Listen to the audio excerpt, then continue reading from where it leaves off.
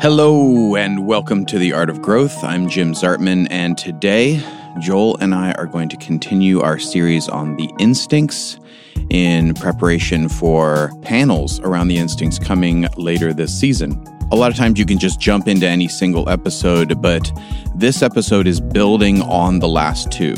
And so if you have not heard the previous two, the first one just called Instincts and the second one called Subtypes, you need to hear those before we jump into this, because today we are talking about integrating the instincts and why that's so important. But before we get into this week's episode, we have an announcement.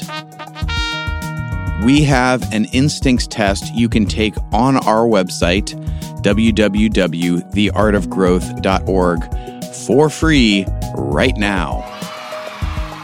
There was nothing out there that we could find to really help people find out their dominance instinct and show their instinctual stack, so we built something for you. I'm thrilled that we're able to offer this tool. There really is nothing like this out there, and so we are just thrilled that we're able to do this for you. It's true to our mission, our purpose of trying to help you grow and providing the tools that help you do that. We know not everyone can afford group coaching, let alone individual coaching, and so we want to have as many free tools out there as possible for those who are taking the DIY approach to your own Enneagram growth and journey. So if you look behind the scenes at The Art of Growth, some of the income of the company goes back into providing free content like this podcast and other tools so that we can help everyone out there who wants it. One thing you can do for us is leave us a review on iTunes. It helps people find the show. Follow us at Art of Growth on Instagram. And if you are interested in individual coaching or corporate training and coaching for your organization, reach out to us at theartofgrowth.org, because the professional is personal. And if we're not increasing our emotional intelligence, our leadership in the next economical evolution is not going to hold up, which is why we believe that personal growth is not for the individual. It's not just for the person doing the growing. It is for everyone around them. So if this is increasingly coming on your radar in your organization, please reach out to us at theartofgrowth.org and contact Suzanne York, and she can help you figure out what your organization needs to do with emotionally intelligent change management to provide a more stable, efficient, and growing organization. Okay, let's get into this week's episode about integrating the instincts. Welcome, everybody. We are so excited to be talking to you again about instincts. And your reactions have already been amazing. It's been amazing. Like, that's so cool. Yeah. Thank you so much. And thank you for your questions, too. My goodness, some of your questions have helped me understand things even more. I think we're just sort of exploring and understanding even more what it means to have these instincts within us. And so when we talk about these, we're not saying that you only have three instincts. We're saying that there are three instincts that are sort of categories for a lot of things that are happening within us. Yeah. And so we talked about that a lot in the previous podcast. Please listen to that if you haven't already. And so we're talking about self-preservation, sexual, and social. And for each of us, there's a sequence. There's a sort of order to them. There's one that we would say is dominant, which means you probably have the majority, maybe 2 out of 3, of the aspects of that instinct. Yeah, we've seen 2 out of 3. There's sort of subcategories within that instinct. And if you have 2 out of 3 of those subcategories that really resonate with you, you probably exist in that. And so those will resonate with you if that is your dominant instinct. Yeah. And then there's one that we would say is neutral. It doesn't really create any reaction in us. Either way, it's like, well, I can do it. Yeah, it's not my favorite thing to do, but I'll do it. And we have called that the second. Now, others will call that the third. It doesn't really matter to me. What matters to me is that there's one that's dominant and that there's one that we pay less attention to. It's neutral. Yeah. And then there's one that's neglected. We like to call it the third instinct. And that's the one that's neglected, repressed. Falls out of view. There's different ways that people talk about it. And we'll just get you into the lingo. Like, yes, they'll call it a lot of different things. They'll call it repressed. They'll call it neglected. We'll call it falls out of view. Called it your forgotten instinct or whatever. For our purposes, we'll call it the neglected instinct. Yeah. So that'll just give us clarity in our lingo for our purposes right now, we'll call your third instinct the neglected instinct. And that one may be the one you kind of start to pick up on whether that one is or isn't, because when you have to deal with it, it really causes some reaction to you, some emotional kind of strong feeling about that instinct. Which can be resistance, it can be repression, but we do have a reaction to that instinct that is not like celebratory or this is great for me or I know I need this. There's some kind of a pull back energy that we have with that instinct. Yeah. And when we talk about the instincts, we're talking about how do you relate to all three, because you have all three within you. There's a sort of relationship that we have with the different aspects of those instincts. Yeah. And then we create all sorts of stories, values around them. Values is, I think, one of the best words because it's something, an instinct is almost like an ingrained value system that, as my teacher would put it, we only see in the rearview mirror. We notice it after the fact. We don't actually notice that we're doing it. There is an automatic nature to it with the instincts, and it is a drive. That's a good word for it because we are driven by that instinct. Yeah. Oh, yeah. Driven. Our attention goes there. Yeah. The energy of our body, mind, heart, all goes towards it. All of those words, yes. Yeah. And we use those a lot, like where the attention goes, the energy follows. Yeah. You know, your values create your reality, like all of that. And so much of that comes from our dominant instinct. Yeah, yeah. And when our dominant instinct is being threatened, we have reactions around it. We'll value it, we'll argue. This is where conflicts happen a lot more, probably, in relationships, at work, is around the instincts. And so maybe we start with self-preservation instinct, and let's talk about the self-preservation as the dominant instinct. So many of you, of course, will relate to this, that you have dominant instinct around the aspects of, say, health and well-being. You think about that. I was talking to someone the other night who was saying, "Oh, I love my sleep." You know, I'm clearly rang the bell for nearly all of the self-preservation aspects. And wanting to, I need that in order to then re-engage the world. I need my rest. I need my time, and then I can re-engage and do some people stuff. It's like the self-resources, the energetic self-resources, the economic self-resources, the physical well-being resources. Those are tuned into those resources. Yeah. Maintenance, fixing things. So if you have that as your dominant instinct, and let's play this out because we want to talk about how to integrate the one that's repressed. If you have, say, you're strong in self-preservation, but you're neglecting the social instinct, what's going to happen is that your gift, which is an intelligence, your dominant instinct has figured out how to work its way through the world and does a lot of good for yourself, for your family, for those that you care about, but it has a limit. If there's a part that's neglected, that neglected part actually limits your gifting and your strength. And so your repressed limits the strength of your dominant. It does. Yes. It does. It limits it. And we think that by pressing more into the dominant instinct, that, we can really do even more through it. We can assure ourselves of comfort. We can assure ourselves of having enough. And it actually stops working. And it stops working because we're neglecting something. And it's most likely our repressed instinct. Yeah, and we talk about type this way too. I've been talking to different clients about this, how, personality is basically too much of a good thing. Your dominant instinct is like too much of a good thing. It's something that we overuse. It becomes an exaggeration that needs the integration. Yeah. So, for example, if you're great at taking care, having the nest and making sure that you have enough resources and so on for the family. Self-pres value, Self-pres value. And you're ignoring adaptability or reading and interpreting, which are the social instincts. You can be meeting all the physical needs, but not reading at all what's going on in what the real needs of those who are in your circle. Which makes you underprepared, actually, resource-wise. Yeah, it's remarkable how that works. And so this is what we mean by your level of awareness, your level of intelligence. It's a powerful gift. Imagine if you could bring just a little bit of the other in there and what that could do for you. And so it'll feel really difficult. It'll feel uncomfortable when you lean into some of the neglected aspects of that other instinct. But what you'll notice is as you say, okay, let me bring that in. And here's where I want to say, and this will be useful for the rest of the conversation, is you look for where the neglected instinct is. You say to yourself, okay, does this situation right now require, does this situation, this conversation, this interaction, what instinct, I should say it this way, what instinct does it require? Because your automatic is to go with your instinct. You don't think. You just do it. Hence the rear view mirror analogy. Exactly. Yeah, just like that. Exactly. But that situation may not require that. It may be asking for, can you bring in a little bit more of the sexual instinct in? Yeah. Can you bring maybe a little bit more of the social in this moment?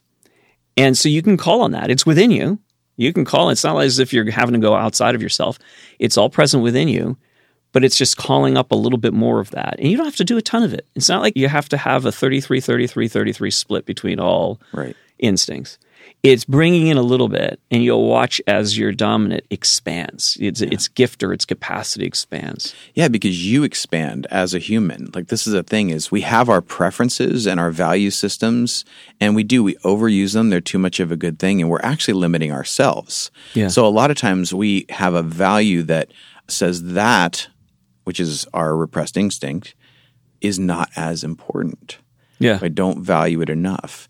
And there's this weird voice, and I've experienced this personally with my repressed instinct when I first started to realize this, of going, I thought if I leaned into that would make me less of myself. Yeah, oh yeah, that's a good point. I thought it would actually reduce my strength. Totally. But the truth of the matter is, integrating that instinct, which for me was self-pres while we're talking about it, that was my lowest instinct. Integrating that more actually expanded my capacity, expanded my eightness, it expanded my capacity for my social instinct to thrive. All of that, because it creates more of you. You actually expand. And I think when it comes to the repressed instinct, the story we tell ourselves is that to move in that direction, we're actually going to become less of ourselves, or we're going to lose part of ourselves in that process. Yeah. And I think if we think about, our upbringing early on in life, we may have dabbled a little bit in the area of the repressed and then found out that we were really not that great at it. Maybe we got some negative feedback. Maybe we failed in a particular area. And so we then shut that whole thing down and said, forget it. Like, say you're not very good at making money and, you failed and your failure was in the area of resources. Yeah. Well, then, or it was just never demonstrated for you in your home. It was never a value. So it just was not really something that was you saw as a valuable thing. Because, if you grew up in a certain kind of home, there may have just been like, well, those people who are real concerned about their money and their health, they're just very self-absorbed. Yeah, yeah. The value system of someone who is not self-preservational can look at the self-preservational and see it as selfish or self-absorbed. Yeah. Oh, yeah. Oh, and we hear that. We hear that from people who think because I have a lot of this self-preservation instinct, that makes me feel selfish sometimes. That makes me feel self-absorbed. And so there's a lot of harm that happens in social gatherings, in social groups, whether family or some other gathering, where because people are invested in whatever they're doing, they bring their instinct with them, and then it creates this sometimes shaming around like, you're not enough of this, you're not enough of that, and we absorb those messages. So yeah, that's a really good point. Yeah, so how did you integrate?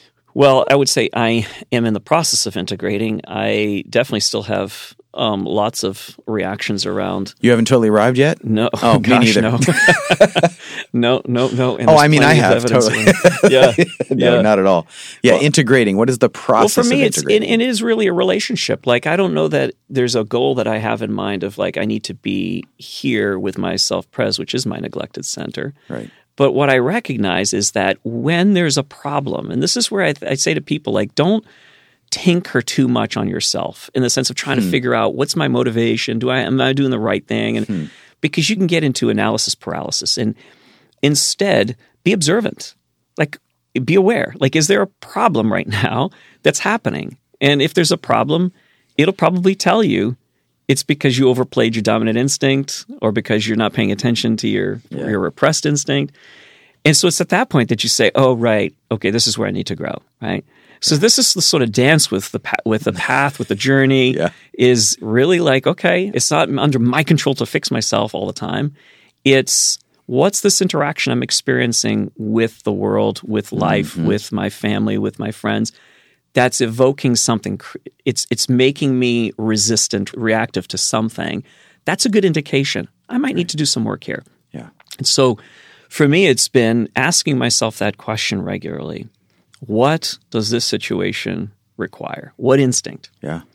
And when I know I have to do self-preservation stuff, every time I have a reaction. It's less and less as I do it, but it still creates this like, ugh, here we go. Yeah. So what does the idea of well-being bring up in you, dear listener? So like this idea of like the caring for the body, of actually eating foods that your body likes and loves that makes them feel good, as opposed to just satiates some other part of you. The idea of movement, moving your body, integrating your health and your well-being, integrating your finances. Like some of you, the most transformational habit you could take this year is getting out of debt, or not making something about losing weight, but paying attention to your well-being. What do you need? Are you super stressed and you actually need to do breathing exercises or take a bubble bath or something to like care for yourself, like integrating, that aspect of it. And it's not a retreat into self as opposed to neglecting the outside world, but how do you integrate yourself so it functions better in the outside world? Yeah. Right on. I think this, so if we were to play this out with all three instincts, if your repressed instinct is the sexual instinct, that again may limit your intelligence of your dominant instinct. Yeah. And so what you're going to want to practice sometimes is asking yourself that question again. Does this require a little bit more energy and intensity than I'm ready to call up right now in myself? Yeah, because there is an intensity to it. There's an intensity to exchange. And we have gotten this feedback, and every single Enneagram teacher receives some kind of feedback or the pushback against the term sexual. They want to use one-to-one or what is it, transmitting. Transmitting, even though, because it's not really always transmitting, it can also be receiving. These intimacy, all of these different words where they're trying to like avoid the word sexual. But I think there's a couple reasons for that, and there's a reason why we stick with it. One of the reasons I think people resist to it is because of our American culture and what that word has been turned into, that it necessarily has to do with sex. Right. And the sexual, the connection, intensity, the evolutionary drive, as I like to call it, is, I think, a good way to describe that instinct and the way it feels, the way we receive it. It's a lot more about the taking the risk in order to perpetuate growth. It is the seed dying in the ground coming forward. It is the bird putting on its beautiful colors and flaring them up in order to create a strong species, in order to make yourself and your species thrive. When I think of like the most beautiful expression of like the sexual instinct, I think of that show Planet Earth. And in one of the opening episodes, they had the birds of paradise. Yeah. And these incredible looking birds who were basically show off, or they'd build this nest, or they'd do this dance, and they'd make these sounds in order to attract a mate to perpetuate and strengthen the species. And so I don't think there's a better term for it. I don't know if it's just people who that is their repressed instinct that they resist that word or that term, but there's an energy to it. For me, it's neutral, so I never really had a problem with it. It just feels neutral to me. Sure. But at the same time, I can understand people like cringing, because when we talk about the values, there is a story we tell ourselves about the sexual instinct, that it's showy, it's somehow not moral. There's that part that gets attached to it. There is a resistance to it as... It's also wasteful. Yeah, wasteful. All this over the energy, top. All this excess, all this, Yeah, because of that, the intensity. There's a resistance to that intensity. It's interesting when I think about the values of someone who has that as their dominant instinct, that they understand that, hey, if we want to move forward, we have to be willing to take this risk. Yeah. Evolution is always happening. Change is always occurring. You look at history, and so how do we actually be ahead of the curve? How do we move the line forward? How do we move people forward? That's the energy of that sexual instinct. That's the value. But there is a value that people pull against in it as well. Oh, yeah. Yeah. I appreciate you bringing that up, and I wish there was a different word we could use that didn't have the reaction, cause reaction in folks. In business, of course, we don't, when we're, doing some corporate coaching, we don't use that term. But I still tell them it exists. Do you? Of course you will. That's, of course I have to. Yeah. And I do wish there was a different word, but there isn't right now that I think captures that as fully as that broader term sexual does. But it is that energy that seeks to move things forward, also have deeper connections with people. And that's why sometimes we need to call that up. Because if you're great at the self-preservation aspect, and you need to have that in order before you can think about sexual. You need to feel like, okay, the home is in order, everything's fine, now we can have a deeper conversation. That time may never come. It may always be like, I need to have this, I need to have this. And at some point, you need to have that deeper interaction with the others in your circle. And sometimes you're going to have to push the envelope a little bit and have some risk and stretch yourself. And you're going to notice that, and you're going to notice your reaction and resistance to it. But in doing so, you'll find it also empowers as we've been saying, it empowers your dominant instinct as self-preservation. So, but yeah, it's asking yourself, like, is this, I had someone say to me, oh my gosh, it's so exhausting, Joel, and I know I need to do more of that. How can I do that when that person will probably drone on and have this deep interaction with me and talk at me for like 40 minutes? And I'm exhausted by that. So I said to her, give it 10 minutes. Give it a go, but give it 10 minutes. Like, I'm all in for 10 minutes, but that's my limit. That's my cap. Fair. That's my cap. Yeah. That's good. Fair. Yeah. That's fair. There's nothing wrong with that. And so you're doing the sexual, but you're not doing it to the degree that someone with a sexual instinct would. But it also keeps you from not doing it at all. Because if you fear it, like, I can't control this and it's coming at me, well, then you're going to avoid it and resist it all the time. If you know that I can bring a conclusion to this, I can do it for 10 minutes and bring a conclusion to it, then you'll be able to do it more regularly, and it will have a positive effect on relationships around you. Yeah. I loved an example when we did a instincts workshop, and they had an exercise around the sexual instinct where, everyone got in a circle and they played music, and then one by one people would come in the center and dance. Dance in front of everybody. It's kind of put this on. And it was so funny where it seemed like the dominant people were like, yeah, it felt great. It's just so great to just get out there and just like own the space. And then like I was neutral, and so I was just like, yeah, it was fine. I was fine doing it. I didn't care that I was out there, and I didn't care when I was back on the side. It was just very neutral to me. And then for some people, it was really uncomfortable. Mm-hmm. It was kind of like, I just felt like I was so out there. I felt exposed. Mm-hmm. Intimacy is risk. Putting yourself out there is risky. Yeah. And so we need to integrate an energy that allows that to happen, because we actually limit our capacity for intimacy if we do not integrate this instinct. Yeah. We limit our capacity to connect with people if we don't integrate this instinct. Yeah. This is what's at risk, and therefore this is something why we need to engage it, and why it actually, if you integrate the instinct, you expand. You integrate your capacity to have an intense experience, an intense interaction, to take a little risk. And there is a payoff to that. And you do feel more alive, because part of this instinct is what makes us really feel alive. Yeah. Oh, yeah. And since we have them already within us, to repress it is actually to repress a part of who we are. Yeah.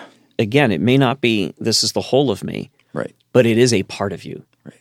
And so even if you're dominant in sexual or self-preservation instinct, but you're not in the sexual, that's your repressed, it's still a part of you. And when you bring that back in, even in small dosages, you're going to find yourself feeling more like yourself and experiencing more of that sense of belonging. Belonging is a big deal for a lot of people right now in the world, and there's a lot of talk about it.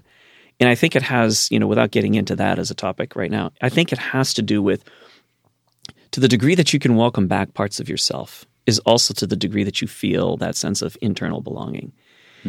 And so when we welcome back these instincts and say, yeah, they're a part of me. I'm uncomfortable sometimes with them, but they're a part of me. There's a sense of well-being on the other side of that. Yeah. So let's talk about integrating the social instinct. Yeah. And those who have social as their dominant, they're very concerned about the herd and how everyone's doing. And I can be in the middle of a piece of work as a social dominant person that I know I need to get done. But if someone like wants to interact with me and I can strengthen a connection, or I can build a network, or I can help connect that person to this person over here, that can kind of take over and it can lose that sense. And so I think the instinct itself has this energy of connectedness, of a wider circle, of inclusion, and it is, in a lot of ways, a belonging mechanism. It absolutely is. That's one of the geniuses about social instinct that I admire, is that ability to read well, to bring people in and make them feel welcomed and make them feel a part of what's happening. And some of you who are of a particular type, you might say, well, I do that naturally through my type. That's absolutely true. You will. So imagine having the social instinct on top of that. It probably doubles down on your type. But that is a genius I admire in the social types. And it is a powerful gift when they do it. It gets limited, again, when we don't integrate the other instincts. And so when you're reading the room and you're seeing, are we okay? Are you okay? How are things? But let's say you're not paying attention to self-pres, an aspect of it, let's say health and well-being. Right. You're neglecting that in yourself. That means you're also not going to see it quite as well in other people. And so your care for the group is limited by the fact that you're not paying attention to self-preservation. Yeah, I could say that was true for me. I resemble that remark. And so the more that you bring that in, and I don't know, if even in small amounts, the more you bring it in, the more you'll find yourself caring for the herd even better. We could say that about, the sexual instinct. If its social types are described sometimes by Enneagram teachers, other Enneagram teachers, as you tend to run a bit cooler than, say, the self-preservation instinct or the sexual instinct, because it is more about the group. And so the individual interaction isn't always quite as fiery or as deep. Now, that gets changed a little bit by the different types. If you're a heart type, it's going to be a bit warmer, so on. But in general, that's how it works. And so you may be checking in with everybody in the group. Are we okay? Is that okay? But sometimes it needs a deeper interaction with one person who will then become so animated because you did that, feel so seen and so cared for, that then they serve the group even more so, right? Yeah. So that's where the intelligence of the social instinct is helped by having, let me lean a little bit into the sexual here, because this seems like it requires that right now with this individual here. But if someone wants to dial up their social instinct and just explore that a bit more, I think that's just the most basic starting point is reach out to an old friend. That's a very good suggestion, yes. So someone you haven't talked to in a while, but you feel very warmly to, you haven't had a chance, it's COVID or something, whatever the circumstance might be. But just set up a phone call, just talk for a few minutes on the phone and see how you feel afterwards. Check in with how you feel about the interaction. You'll actually find yourself expanded. This capacity for bonding and affiliating, knowing who your allies are, that the social instinct does.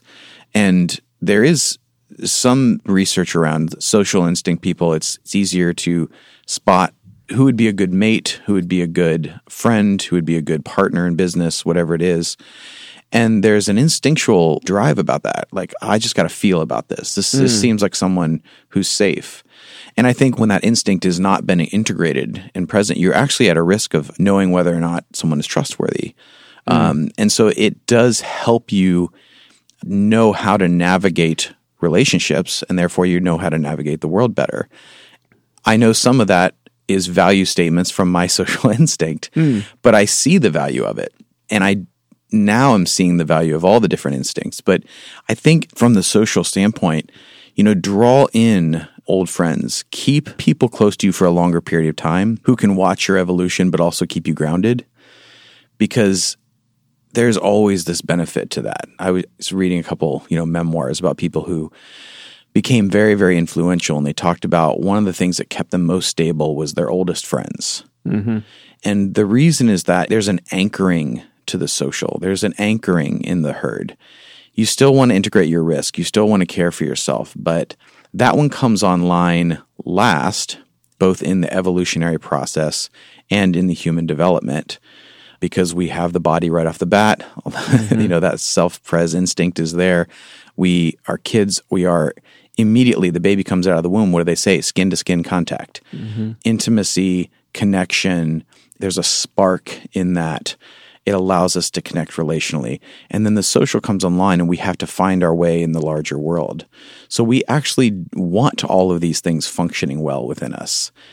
Yes, we're going to have certain things that are a strength a bit more, but the more I work on integrating my neglected instinct, the more me I feel, the more capable I feel of navigating the world around me.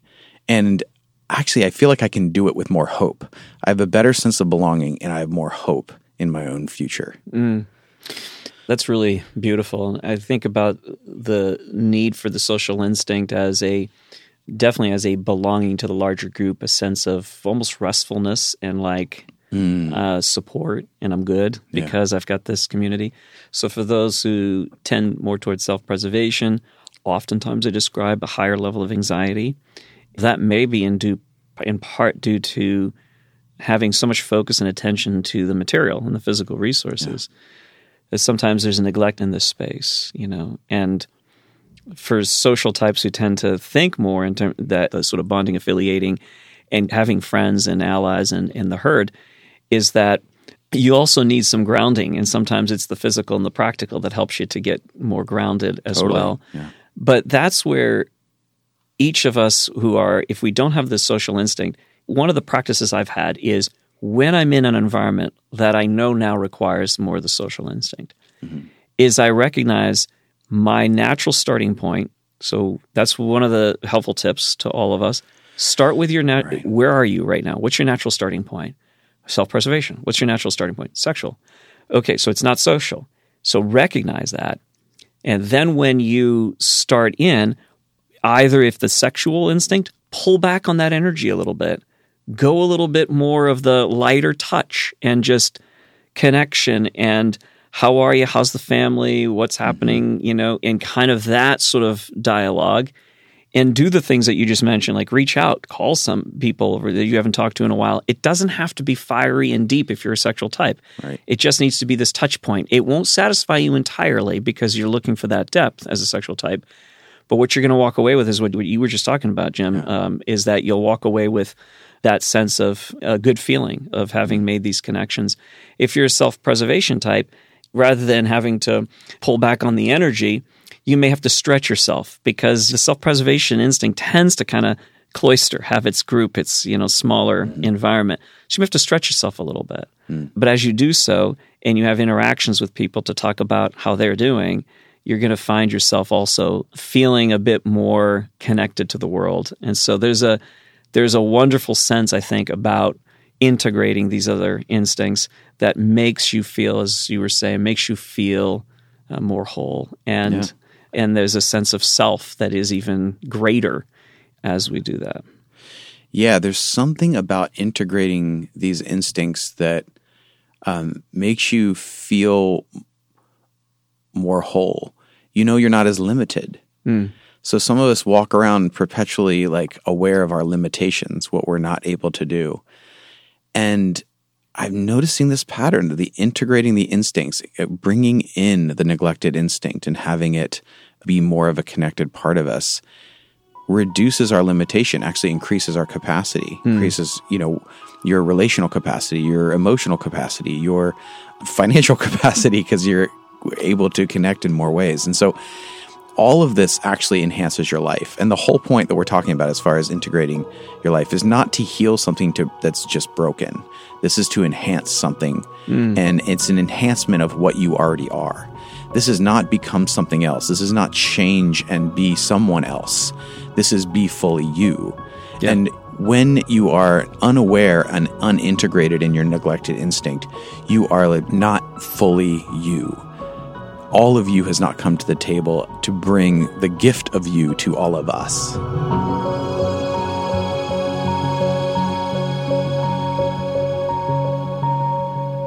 So thank you so much for listening. I hope that was helpful to you. Go to theartofgrowth.org right now to take our instincts test.